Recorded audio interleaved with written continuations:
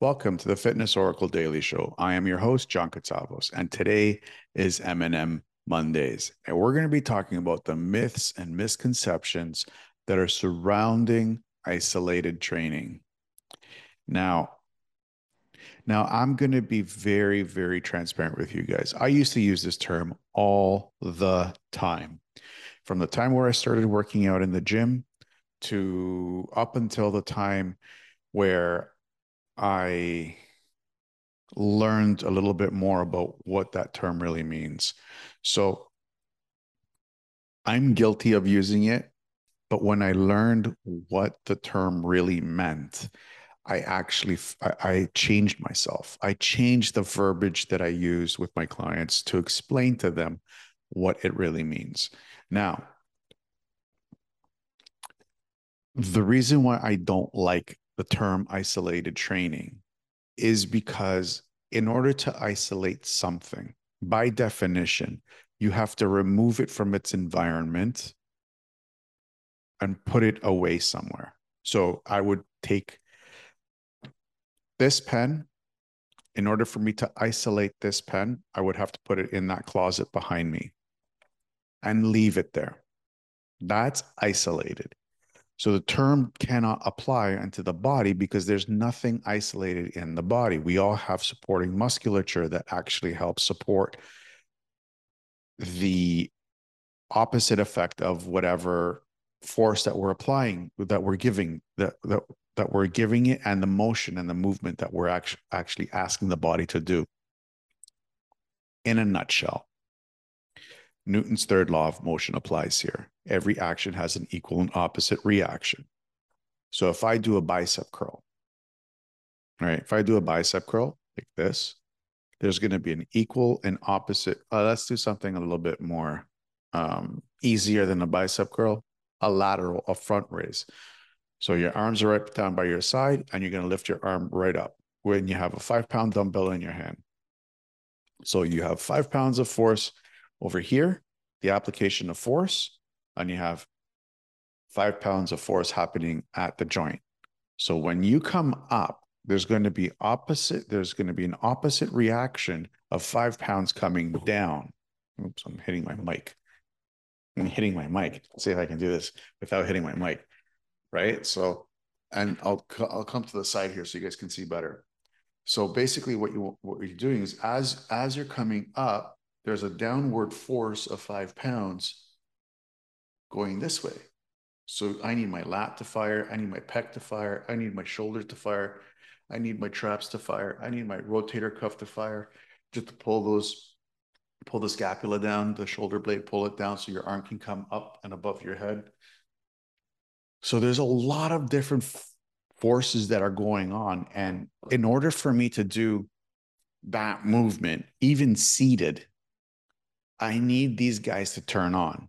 And we can go deeper into that rabbit hole. We can go into the oblique. We can go into the abdominals. We can go, if the weight is heavy enough in the hand, into your legs, because those forces are going to start to multiply throughout the chain.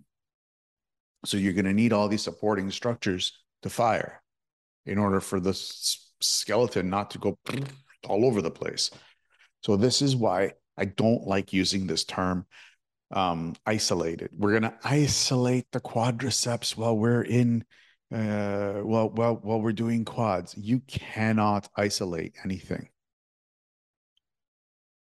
Quadriceps is another example without me going off too far. You know, the seated leg extension. You're sitting down in the machine and you're kicking your legs out like that with a weight on the top of, in the front of your part, in the front part of your legs. That's not an isolated movement. I don't care what you say. That is not an isolated movement, and I will prove it to you on Wednesday. We're not going to go into it, but I will prove it to you on Wednesday that it is not isolated. You are using supporting structures in order for your skeleton not to fall apart while you're lifting that mass.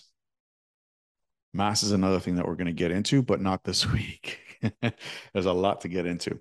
So why do we use that term? We use that term to numb the explanation down for the client. Imagine your trainer came up to you and said, okay, we're going to do a seated leg extension because we want to put we want to put a little bit more focus on the quadriceps. You'd be like, what? So we want to isolate the quadriceps. That's not the proper term. And it does a disservice to the client. The client will not understand the, jargon that comes out of any industry. They just want to know that what works. And if you're going to make their life better in one way or another. And for us to do that in a quick and effective manner, we use everyday terms to make things sound like you can associate with. People sit in the leg extension machine and they think that they are isolating, I'm using air quotes, the quadriceps. You are not isolating the quadriceps. In order for you to isolate your quads, you would have to cut your quadriceps off your body and put them directly on that machine. That's isolation. Trying to break this myth with trainers is the hard part because we want to explain these complex movements, these complex ideas that we have to help you become better. But the problem lies in the translation of what we're trying to express onto you and what you can comprehend. So personally, I just say I just want to give your body a couple extra layers of support so we can put a little bit more focus on this muscle group. It's like quote unquote isolating the muscle, but you're not really isolating. And I prove it to my clients and they get it right away. So we have to change the way, in order for us to break this myth, we have to change the way we communicate with our clients, not treat them one as trainers. We're not supposed to treat them like that they don't understand anything because they do. They understand a lot and their comprehension skills are through the roof. So for me, the biggest thing in order for us to stop using bad terms is to explain to the client, what am I trying to do? What am I trying to accomplish with this and why? Some clients are like, I don't care. I just get me to do whatever. I don't care. I've had some of those. But the majority of them, they're like curious. They're like, okay, so why don't you want to call this isolated training? Because it's not.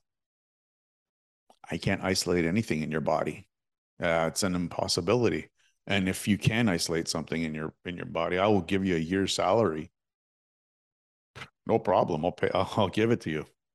You cannot do it unless you remove it from the body. You can't.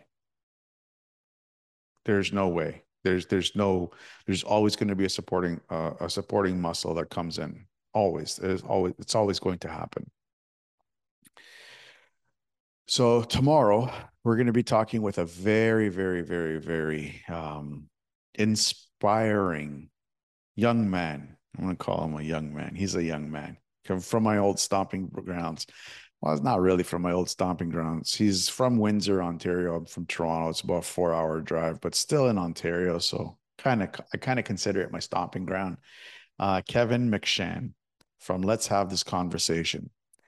And we talk about a lot of really cool topics concerning, overcoming obstacles, fostering inclusion and diversity for the handicap in the workplace, finding equality and equity in the workplace for handicapped people, which I was actually quite shocked. I didn't realize that I thought we were a little bit more um, open to that at, considering it's 2022 and, there's other problems at stake. And I found it mind-boggling that this even exists. So it was really eye-opening for me and a lot of lessons, um, a lot of very valuable lessons to for me to take in for myself and not do these things.